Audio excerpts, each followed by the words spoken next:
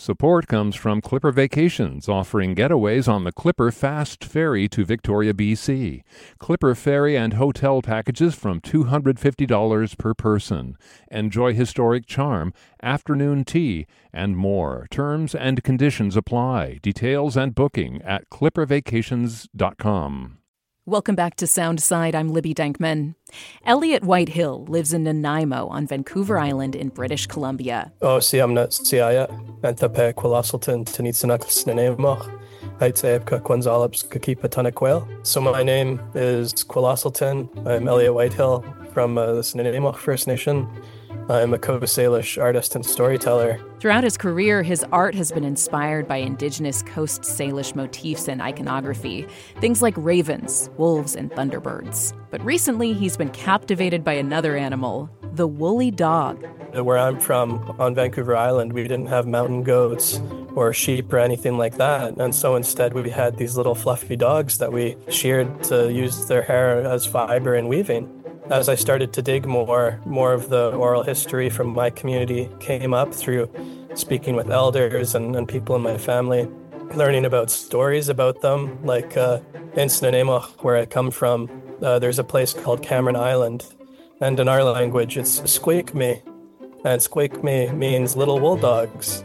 And so that whole island was like a dog sanctuary for the village site that was right where downtown Nanaimo is now. Inspired by stories handed down through generations, Elliot Whitehill is currently working on a children's book about these woolly dogs. The story involves the mischievous Raven, who managed to trick woolly dogs into, swapping their derrieres. And so that's why dogs sniff each other's butts. They're trying to figure out if it's theirs or not. It's so cheeky, no pun intended. You know, the humor in it is what I love. Outside of alpacas, woolly dogs were one of the few indigenous animals providing wool in the Americas. And for centuries, woolly dogs were at the center of tribal life throughout the Coast Salish world. Among the Snuneymuxw First Nation, high-ranking women took care of the dogs. The woolly canines were even given special treatment, like their own private islands and salmon diet. And they were given this treatment because weaving was revered, and these dogs played an instrumental role in the craft. Their hair was the raw material for blankets and wool coverings. Traditionally, the blankets are almost like a currency to us, where you'd have your family, the women in the community, weaving them. And then you would give them away at potlatches, or you'd wear them like they're the swakwal. They're like nobility blankets. So they're major symbols of wealth. And to us, through potlatching, you become wealthy by giving away, which is kind of at the core of our culture and our socioeconomic systems. The significance of the blankets and the value brought to our communities through their weaving and through the fibers that are used, it can't be understated. The Creator provided the woolly dog with a fiber that would retain the energy of prayer. That's Michael Pavel, an elder and culture bearer with the Skokomish Indian Nation just north of Shelton on the Olympic Peninsula. He says that to the Skokomish, woolly dogs were relatives. This isn't just an article of clothing, for example, but this was a life force that we would envelop ourselves in, wrap ourselves in, and we would feel the power of that prayer. And one might say it warms us, and it did indeed, but it touched our very souls. What they offered us as humans is really quite remarkable because they had a spiritual power. And one of their spiritual powers was unconditional love, as well as loyalty and devotion, a zeal for life. In the mid-1800s, woolly dogs began to disappear. Forced assimilation practices pulled indigenous children in the United States and Canada away from their families and traditions, including weaving practices. Up until recently, the prevailing narrative from historians and anthropologists about what happened to the dogs was that labor-intensive combing, shearing, and weaving of their fleece was abandoned in favor of machine-made blankets. But that narrative doesn't ring true to tribal members because of how sacred woolly dogs and their blankets were within Native societies. Here's Michael again. The loss of the woolly dog always has to be discussed in the context of intergenerational grief, historical trauma, and to look back, and not only were so many of our relatives who we saw as woolly dogs succumbed to the effects of colonization, genocide, and assimilation. But so many humans lost their lives as well. We look back at that period of time in grief, and we have to recover from that grief. Again, these dogs have been considered extinct since the 19th century. Despite their disappearance for decades, indigenous tribes have handed down their knowledge and customs around woolly dogs. But there was little scientific data about their fate. That all changed recently. It turns out that there is a woolly dog pelt on the other side of the country in Washington, D.C. For 160 years, the Smithsonian has been holding on to a woolly dog pelt deep in its archived collections. That dog is called mutton, and scientists have recently taken an interest in what mutton's pelt can tell us about the genetic makeup of indigenous pre-colonial dogs. In collaboration with Coast Salish tribes, Smithsonian researcher Audrey Lynn is hoping to broaden our understanding of this Northwest canine's genetics and role in Coast Salish life. I recently caught up with Lynn to hear more about why these dogs disappeared and how they might, maybe, come back. Woolly dogs have been lost to us directly as a result of colonialism, essentially. They had been very carefully maintained by the Coast Salish for many thousands of years, and there were concerted efforts by the colonial governments to assimilate the indigenous peoples and to criminalize cultural practices. And a lot of the cultural practices, the knowledge, it went underground. It was performed in secret. But it's really hard, to keep dogs secret, So they were one of the first casualties of colonialism in the area, which is, incredibly sad. And what do we know about the role of woolly dogs in Coast Salish life and what people used the woolly dog hair for? So mutton, he's a Spitz dog. They all have upright ears. They have pointed noses. They're very fluffy, and they have curled tails like Akitas, Shibas, Samoyeds, Siberian Huskies, Malamutes. These are all Spitzes. He looks a lot like a Samoyed, except he is much smaller. He's maybe the size of a corgi, but with longer legs. And his coat is very different compared to Samoyed and other really fluffy, hairy Spitz dogs. His hair has kind of the texture of wool fibers. Like, it's the kind of hair that wants to be spun. It wants to be transformed into yarn. So they were kept because sheep were only introduced much, much later. And also mountain goat wool was pretty difficult to obtain. So what they did have were domestic dogs. So they had very carefully, selectively bred their domestic dogs for their hair. They have really beautiful, thick fleeces with a very long, thick undercoat, very different from dogs today. And these dogs were kept by high-ranking women in the communities, and they were fed special diets to keep their coats, nice and shiny. And they were also kept reproductively isolated from the other dogs in the villages, like other hunting dogs or other village dogs that were there. And the ways of woolly dog maintenance seems to differ, I think, depending on the communities. For example, some communities kept their woolly dogs on islands, and there are reports by explorers and explorers' letters and journals of seeing like women with these big flocks of woolly dogs in a canoe with her. She's taking them over to the island. Or there's also some other communities that had kept them inside with them, and other communities kept them, like the Skokomish in Washington State. They kept the dogs in special pens.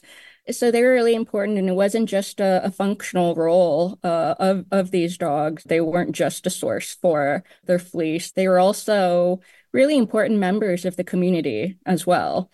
And so people would actually shear these dogs like you would with an alpaca or a sheep, and then weave the fur into woven goods? Or how would they actually use the fur or the fleece? The removal of the fleece also seems to depend on the community.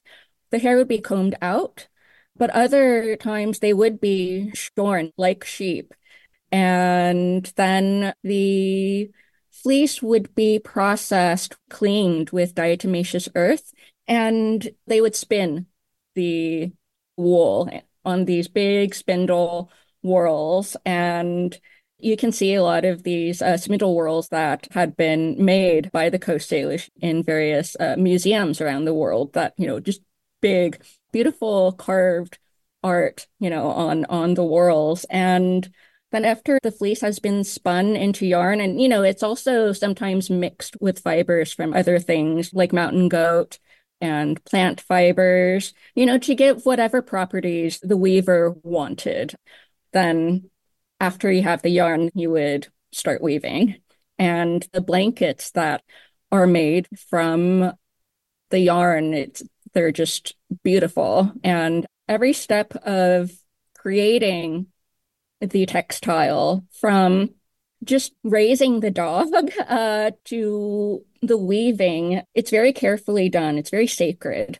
So what was repeated for years in that these dogs had disappeared because of the adoption of cheap machine woven blankets, it completely doesn't make sense in the context of, what is important culturally to the Coast Salish. Like, they would have never willingly given up this practice just for expediency. So let's talk about mutton specifically. This is a specimen in the Smithsonian's collections. It's been around since 1859. The pelt has been in the collection. What's the story of how you came across mutton, the woolly dog's pelt?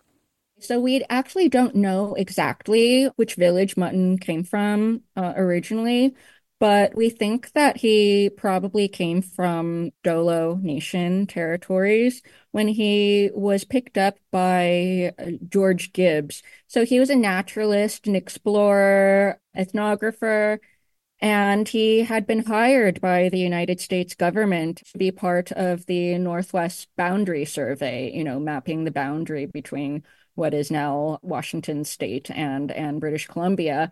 And he was hired because of the command of the indigenous languages in the area. And also at the same time, he had been mapping out the wildlife that he found as he was exploring and sending natural history specimens to Washington, D.C. in what was the precursor to the Smithsonian National Museum of Natural History. I believe it was called the National Museum at the time. And so some of the first natural history collections that we have came from him. So he was in the area, and at some point he picked up Mutton, and Mutton was his pet. He was his pet dog. A diary entry in one of George Gibbs's journals in December of that year said that Mutton was sick in December, I believe, 1859. And so we think that he probably had gotten just ill very quickly and then died. And then Gibbs had decided to make a pelt out of him and then sent the pelt to DC. I guess Gibbs had recognized maybe hadn't fully grasped the significance of a woolly dog as a unique specimen. But at the time, these explorers, such as Gibbs, they were pretty much sending everything for the purpose of building up a museum collection. So this was a pretty common practice, but it's to our benefit because Mutton's the only known woolly dog pelt that we have. So if Gibbs hadn't done that in late 1859, early 1860, then there still would be a lot of mysteries about woolly dogs. So you had a hunch of where mutton came from, which was present-day British Columbia, and you had its pelt. What kind of information can your team glean from mutton? I mean, we're talking about biologists, archaeologists, anthropologists, looking at the chemical composition. What information is held in mutton's pelt? What have you found? To begin with, I wanted to know if mutton was an indigenous North American dog, also referred to in the scientific literature as a PCD dog, a pre-colonial dog, a pre-contact dog. By this time, the mid to late 1800s, a lot of these PCD dogs had gone extinct, and woolly dogs culturally, they had been reproductively isolated from the general dog population. Not only that, but they had been maintained, as a separate population for a very, very long time, predating when the European settlers and explorers had arrived. So, yeah, that was the first initial scientific question. And the other things that aren't ancestry related, well, if there's anything in his DNA that would have resulted in his very unique phenotype that we don't see in dogs today, because we're also talking about an extinct lineage of dogs. So that was something that we were hoping for when we had started studying Mutton's genomics. And we found that indeed he was a pre-colonial dog. 85% was pre-colonial, only 15% was introduced European settler dog that had been introduced very recently, probably within a couple of generations. We also had found that there were gene variants in mutton that are associated with woolly hair in humans, with skin and hair follicle development that are only seen in mutton's lineage and in no other canids. So that shows the unusual genotype resulting in the very unique phenotype of woolly dogs. That would have only been possible if there had been very careful selective breed management of these dogs over a long period of time. Oh, and we also had found signatures of inbreeding that you can only see in dogs that have been kept like a small breeding population. So yeah, we learned all of these things from mutton, from just one dog. Part of your research is focused on using the two-eye seeing lens to have a more holistic view of history and the anthropology of what you're looking at. Talk to me about the way that two-eye seeing works and also how it helped you understand what probably happened to these dogs. We would have never been able to get a clear picture of what had happened to these dogs without the contributions of the Coast Salish, without their stories, without that context. I mean, if we had just sequenced Mutton's genome, we would have been able to learn things about his ancestry. We still would have identified the genes variants associated with woolly hair, with hair follicle growth, with skin, but we wouldn't have really understood why these dogs were so different. It would have been a lot of guesswork. But given that we have these stories, the oral histories, the traditional knowledge from the Coast Salish, we understand why these dogs are so unusual, like genetically. I know some of the Coast Salish weavers and folks who want to preserve this history have talked about the idea of bringing the practice back of husbanding woolly dogs and having some way of renewing this work. I know that everybody's seen Jurassic Park, the idea of, bringing back the actual original DNA of a woolly dog. Is that just science fiction? I mean, what would the process look like to actually bring woolly dog management back to indigenous communities? Well, there is no way of literally cloning mutton. Like that just can't be done from a single genome as fragmented as it is. Like when they talk about, for example, de-extincting the woolly mammoth, it's not really cloning a mammoth or bringing them back literally. It's more augmenting the genome of like an Asian elephant so it looks like a woolly mammoth.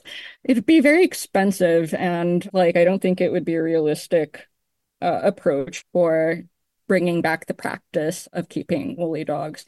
No, I think that if this is done, it's through the selective management of breeding existing dogs today and to a form that the Coast Salish would like the woolly dog to have. The importance isn't the genetics, the ancestry. The importance is the cultural significance of the dogs, the relationship that they have with the dogs, but also the quality of the hair fiber. Just before we go, any final thoughts about the significance of this research into mutton and woolly dogs and what more there is to know about this animal and its significance for Coast Salish people? I think this is just like a really good example of the sort of uneasy tension that these old museums, with these massive collections have with communities, with countries that had been colonized and plundered, like even specifically with the Coast Salish, a lot of the cultural practices had been lost. And even though the weaving knowledge was maintained because it had gone underground, there still were a lot of specificities, that had been lost. So this renaissance of weaving that started in the 1980s, it wouldn't have happened if there weren't these textiles, if there weren't the Coast Salish blankets that had been held in museum collections all this time.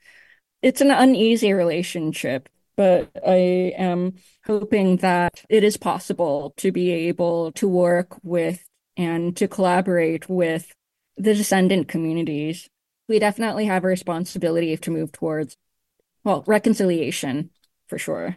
That was Audrey Lin, Research Associate in Anthropology at the Smithsonian Institution in Washington, D.C. And for some final thoughts on the woolly dog, in our conversations with Elliot Whitehill from the Snuneymuxw First Nation in British Columbia and Michael Pavel with the Skokomish Indian Nation, we heard that there's a kind of renaissance going on in the Coast Salish wool weaving world. Michael says there were only a handful of weavers a few decades ago, but over the years that small group has blossomed into thousands as interest in traditional weaving has skyrocketed.